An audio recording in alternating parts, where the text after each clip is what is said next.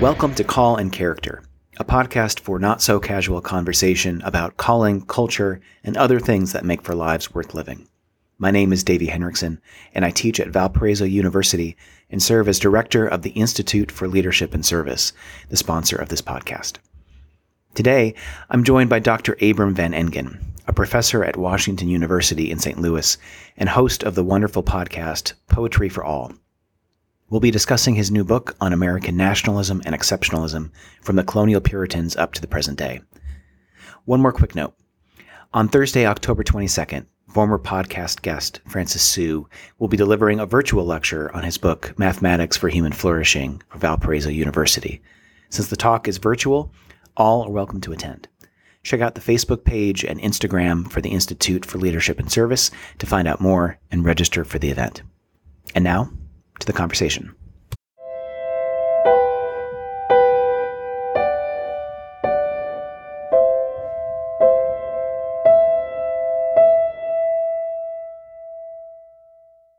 It seems every political community has a golden age, an era, real or imagined, when leaders were all virtuous, the people were all happy, and national prominence was obvious to the watching world.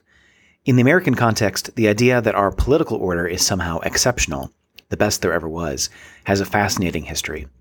America, in its origins, was supposed to have a distinctive calling and purpose that set it apart. It was, to borrow the words of Jesus and the Puritan John Winthrop, a city on a hill, to whom the eyes of all nations turned. Our guest today, Abram Van Engen, investigates the history of the idea of American exceptionalism, looking at its cultural and even theological origins, as well as the ways in which the idea has been picked up and transformed in contemporary politics. He also raises questions about the ways that the underside of the American experiment, the displacement of indigenous peoples and the enslavement of African men and women, is forgotten in many tellings of the national myth. Dr. Van Engen is Associate Professor of English at Washington University in St. Louis and an affiliate faculty member in the Danforth Center on Religion and Politics.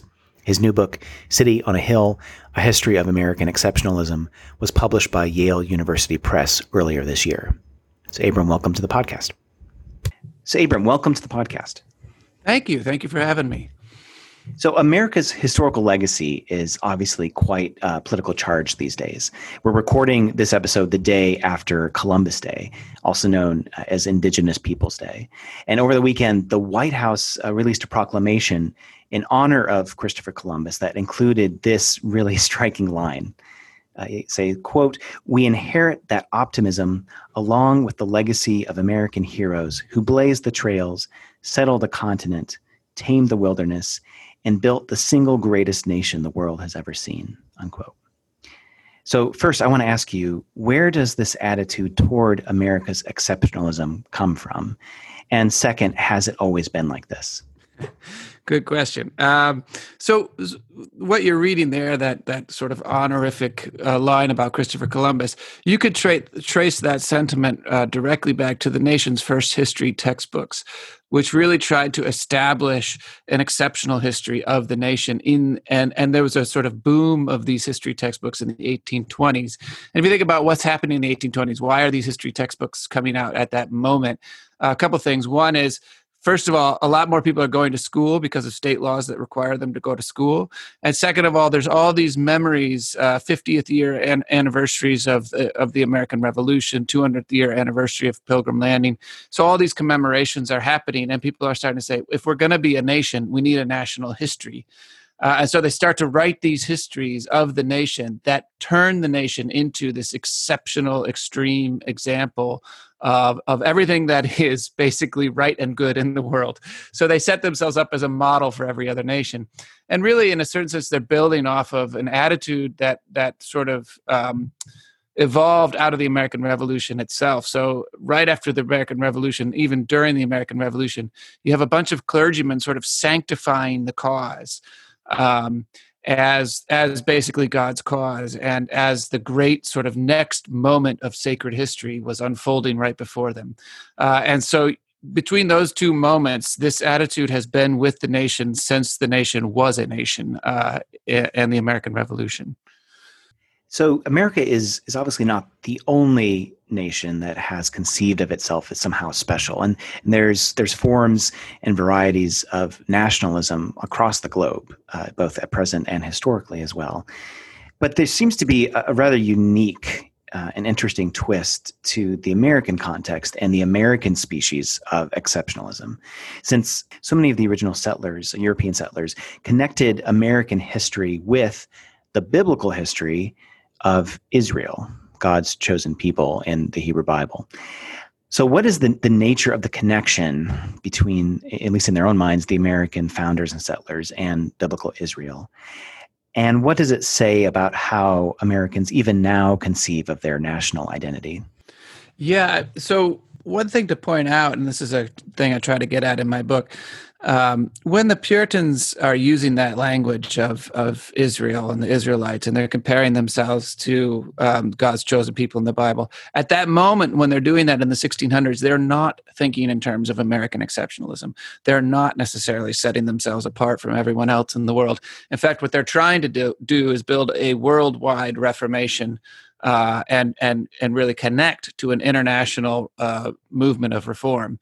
And so they're basically seeing themselves first and foremost as Christians and not first and foremost as Americans, which really didn't even make sense to them. What happens during the American Revolution is that language, which is prevalent and able to be sort of recirculated and reused, becomes a kind of language of American exceptions, so that Americans in particular become the new Israelites. And America is quite explicitly referred to as the new Israel, as the model people, as the God's chosen ones, to lead the way into, the next revelation of divine history. This sort of language comes out of the American Revolution, and they, in a certain sense, adopt the Puritans and the Pilgrims into that history, even though the Puritans and Pilgrims weren't thinking that way themselves. So a lot of people trace this back to the Puritans, but it's actually it actually arises out of the way that they got remade during the American Revolution.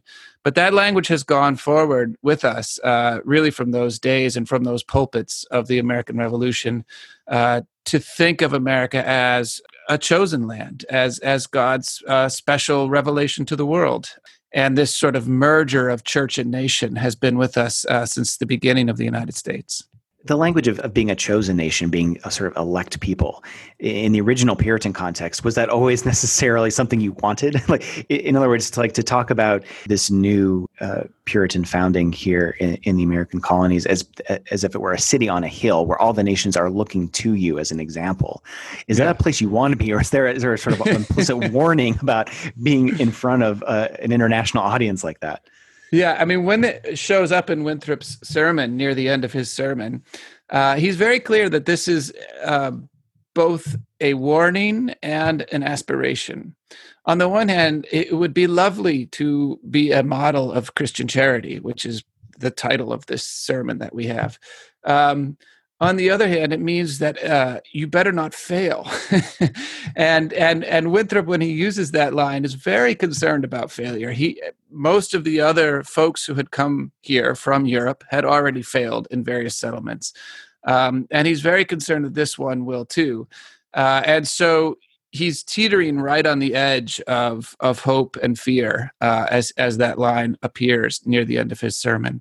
And he's mostly concerned about how to build up a community of people that will love one another and not seek their own ends at other people's expenses. And so that's where this language is drawn in. It's really a moral call to be better with an inbuilt fear that they won't. So this dialectic of hope and fear, it seems to run, this is something perhaps that's also shared in some of the biblical literature that's being drawn upon in early American literature. And it's tied up with a genre that you and other scholars discuss as something called the Jeremiad. The Jeremiad is, the name itself at least derives from the long impassioned speeches that the Hebrew prophets, specifically the prophet Jeremiah, used to deliver against the people of Israel and sometimes the surrounding nations around Israel when they abandoned their God, Yahweh, and traditional religious practices. So I want to ask you a little bit more about this genre of the Jeremiad and how it plays out in some of the early conceptions of self-identity in America. What is the Jeremiad? What makes it unique as a type of speech or sermon or political diatribe? And how has this genre been used in American history? Yeah. So the Jeremiad is a form of sermon that basically says there once was a golden age, or a time when our people were better than they are now. We have since declined from that moment, and we're at a crossroads. We're at a moment when we can decide whether we're going to fall away further and to a point where we will be inevitably punished for how far we have fallen away, or at this moment we can turn and return to the calling that first sort of defined us and defined our forebears. That's the sort of political version of something that's deeply religious, which is this sense of a moment to call people away from their sins, to return to God. The way that this gets particularly Americanized is that, and Sackvin Berkovich has this book called The American Jeremiad, where he lays this out quite well. What he says in that book and what he shows is that in the American context, what happens is an American ideal always gets held up against the American reality. And so we say, well, Americans are called to all these good things, equality, liberty, you name it, prosperity. And yet we fail to do those things. When we fail to do those things, what that means is we're not really being American, which is kind of crazy if you think about it, right? So, for example, when we had the incident with the cages on the border and children in cages on the border, I saw headlines that said this was so un-American of Trump and so un-American, such an un-American thing to do, which is a weird way to think about it when the president who's elected by the American people is doing it. So at what point does something become American or un-American? And we use that language of American or un-American really just to talk about our values. Things that we love, we call American. Things that we hate, we call un-American. But why should that be the standard instead of the standard being what Americans are actually and really doing in the world? And what Sackvin Berkovich was pointing out is that sort of rhetoric is always holding up an American ideal against the American reality and saying that the American ideal is really what we are all about, even though the way that we live is always falling short of that.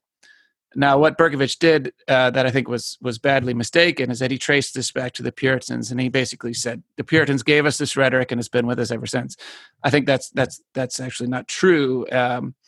And I think it comes more out of the American Revolution and the pulpits of that era than it comes out of Puritanism. But that's part of what I talk about in my book, is how the Puritans get turned into this story of sacralizing the nation. So there's a transformation or a turn in the rhetoric and the way in which the Jeremiad is being used between the Puritans and say like the 17th century up through the Revolution, the 18th. How does that idea of a mythic American founding, the idea of our nation being a city on a hill, how does that continue to develop throughout American history up to the present? Well, as I point out in my book, I mean, what's really at stake here is the way that we tell origin stories of the nation. And the way that really invent them. John Winthrop's City on a Hill sermon was not known in its own day. It wasn't printed. It wasn't noted. It didn't appear in any diaries. Winthrop himself did not say when he gave it. And in all the biographies of Winthrop that come out of that era, I mean, and there are many, it's never mentioned. Nobody ever says Winthrop gave this speech or this sermon. In fact, the first time anyone even knows about this sermon is 200 years later in 1838 when they find it in an archive and say, hey, this looks important. Maybe we should publish this. So an archive publishes it. The Massachusetts Historical Society publishes it. And then it's ignored again. Nobody really pays attention to it until Perry Miller gets a hold of it in the context of World War II and the Cold War. And gradually it gets turned into this founding statement of how America really began and what America really stands for. But that didn't really happen until the Cold War.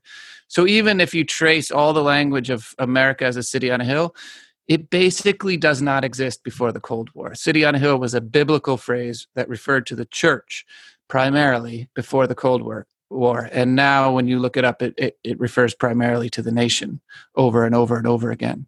So you are a historian by trade, not a psychologist. But if I were to ask you to put America on the couch, so to speak, why was the Cold War context, the situation, the milieu in which this idea became popular once again, or perhaps popular for the first time? A lot of the American exceptionalism that we have today is the remnant of the Cold War. It's an attempt to build a binary opposition to communist Soviet Union. So as they are officially atheists, we are officially religious of some sort. And so that's where a lot of actually what we have now of Christian nationalism, a lot of the force of it comes out of the 1950s context. So that's when they add under God to the Pledge of Allegiance and so on. That's a moment when they're saying we are a godly nation against an ungodly foe. It's also a moment when the military becomes a big part of American exceptionalism. If you think about it, that was never part of American exceptionalism in the 19th century because our military was so weak compared to every other nation in the world. The British were the big powerhouse of the 1800s.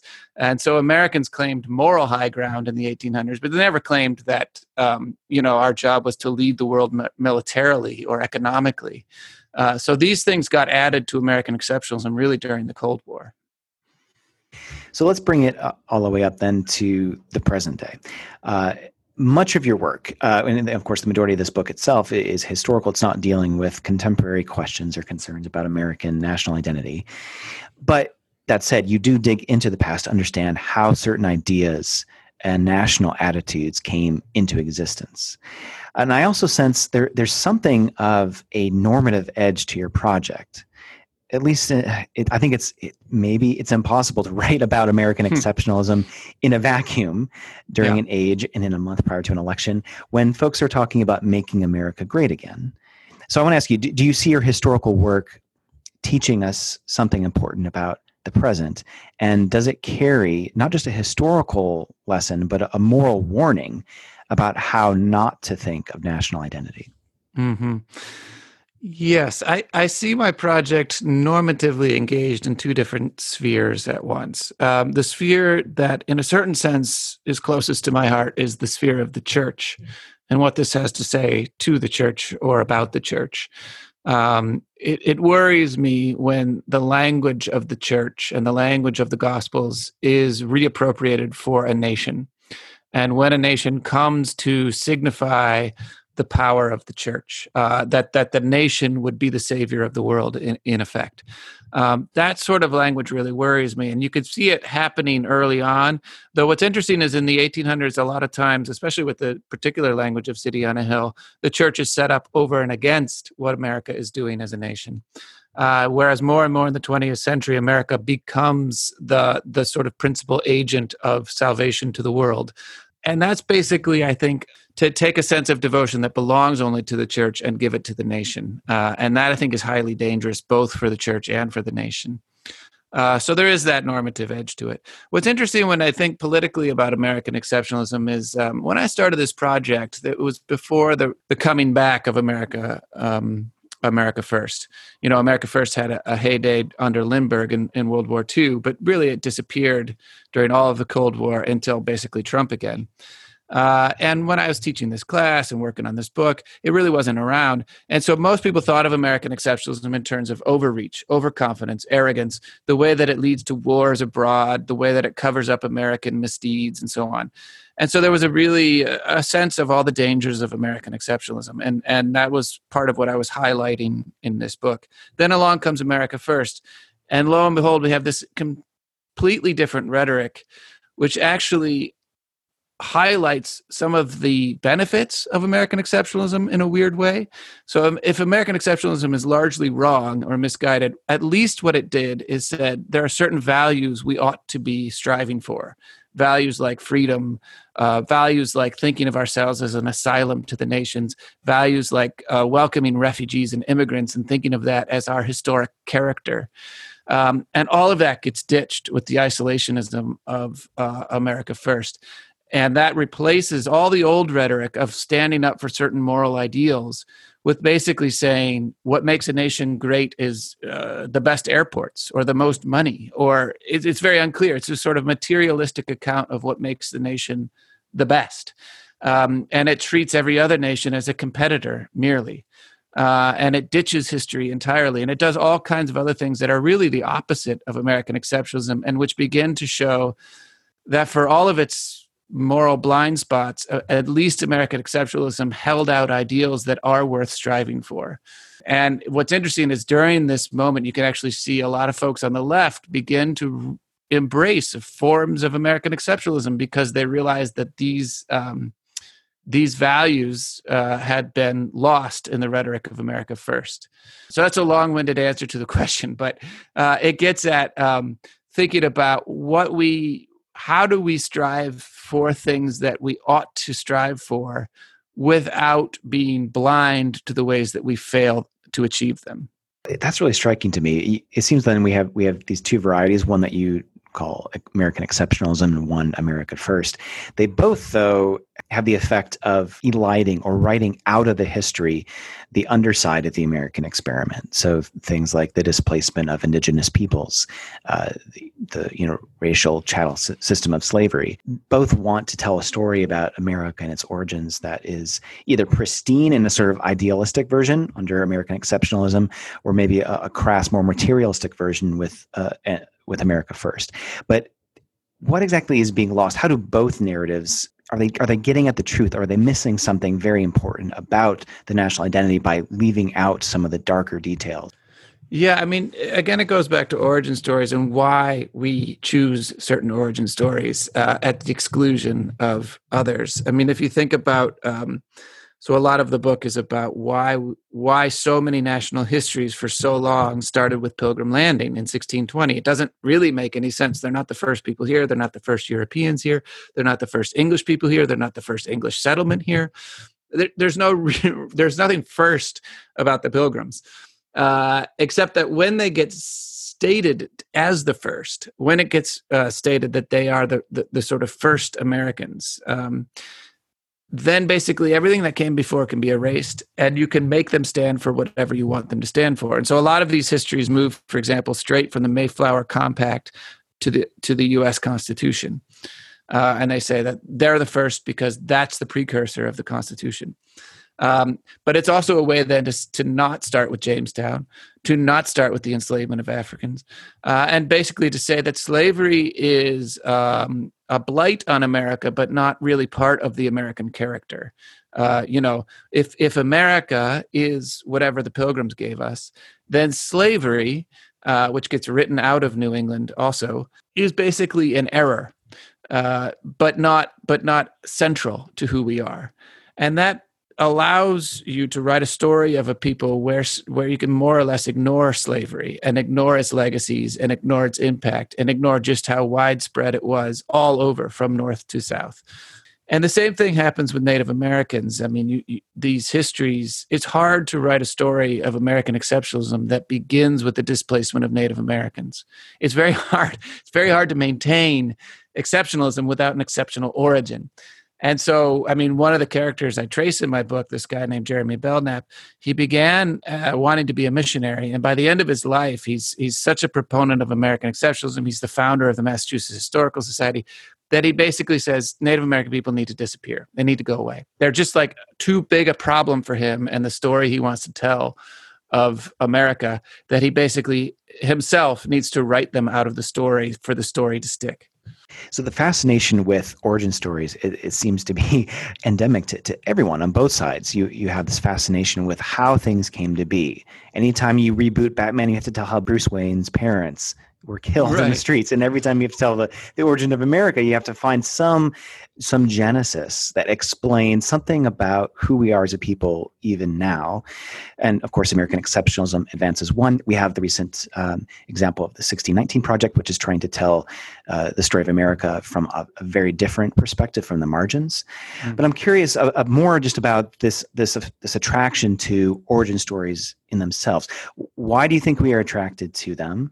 And are they always misleading because they're dealing with the sort of mythical origins of a people or a nation and intentionally telling a certain version of the story, leaving other details out? In other words, can there be a sort of benign or even helpful origin story, or are they all suspect? Yeah, I think when the goal is to explain a people, especially a nation, then they are going to be typically misleading because they are going to try to do too much with too little. I think the fascination with origin stories has to do with the fact that when we tell history, we do tell stories. And stories have a beginning, a middle, and an end. And so it forces the question, where does it begin? If you want to tell a history of America, where do you begin? You've got to begin somewhere. And where you begin is already tracing out a great deal of the conception that you have of America. Do you begin in the Bering Strait? Where do you begin with 1619, 1620, 1607? Do you begin with the Spanish, who were here much earlier than all of that? The place where you begin already sort of tells you what you think America is and stands for, if it is a history of America. I think that the best approach is basically to say that all of these origins contribute something to who we are as an American people, that you can't tell a history of America without recognizing the fact that the origins are multiple. But to tell a story with multiple origins is very difficult to do. It's a lot easier to say that at this moment, this thing happened, and from that moment forward, we have America. But anytime you do that, mostly what you're doing is simply telling us what you think America is. You're not actually giving us a history of America. So my training is in moral philosophy, and moral philosophers like to talk about this idea of natural loves or preferential loves for those who are closest to us. And there's a big debate about whether those are legitimate or not. But it does seem to be the case that human beings typically tend to love that which is close to them, whether that's family members or, in this case, a people or a nation. So I want to ask you a more normative question about the very possibility or legitimacy of patriotism or love of country, because it seems like, at least in its best version, American exceptionalism is just trying to provide reasons or a justification even for why American citizens have love for or respect their country and its history and its best values, the best version of itself. Do you think that there are historical lessons about how it might be appropriate to love one's country without falling into idolatry or trying to discuss the history as if it were impeccable or without fault? Yes. When I teach a class on American exceptionalism, I play word association games. So one day I'll start and say, tell me everything that comes to mind when you hear the word patriotism. And teaching, where I teach a series of negative verbs and words come up first, bigotry and so on and so forth. And then some student will say love, and some student will say sacrifice, and some student will say soldiers and flag and all sorts of things. For me, when I think about patriotism, I try to divide that and make a strong distinction between patriotism and nationalism. I don't think that there's a good version of nationalism. I think nationalism is always bad in any form. I think patriotism makes sense in the way that, precisely as you're saying, we are loyal to and have certain circles of love that extend out from us. So it makes sense to me that we love our near family more than strangers, and that we might be more loyal to our family members than to strangers. Now, there could be ethical problems with that, and it can lead to ethical problems for sure, but that makes sense. And if you extend that out, then there are these circles of, in a certain sense, kinship or affiliation or association that it makes sense to care about more intensely. And patriotism I see as a certain sense extending that. Now, where I think it succeeds is in that sort of more progressive sense of American exceptionalism, which is that we are called to certain values we have never yet achieved. I think the form of American exceptionalism that says we have achieved these values and therefore everyone look to us, or we will bring them to you, tends to be blind from the beginning. to what has gone wrong. But there is a form of American exceptionalism that says we have certain values that we stand for as a nation, written into certain statements that we have made that we hold dear, and we have never yet achieved these things. And we need to be aimed towards these things and working towards these things day by day and more by more. And so I think that's a form of patriotism. And I think that in a certain sense, that's a good thing. It sounds to me almost like the original Jeremiah, or Winthrop's original sermon, which did have, like you said, the dialectic of fear and hope, aspiration, and also perspective judgment, right?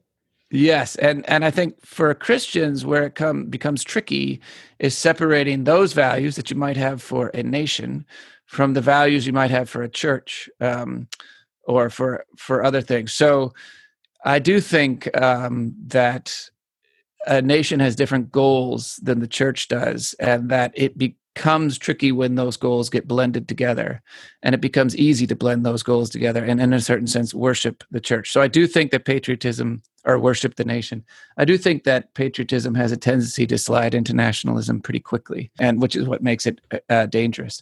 But I think going in with your eyes wide open about the failures of the nation, but also the high standards that a nation might have based out of its own history, can be quite useful.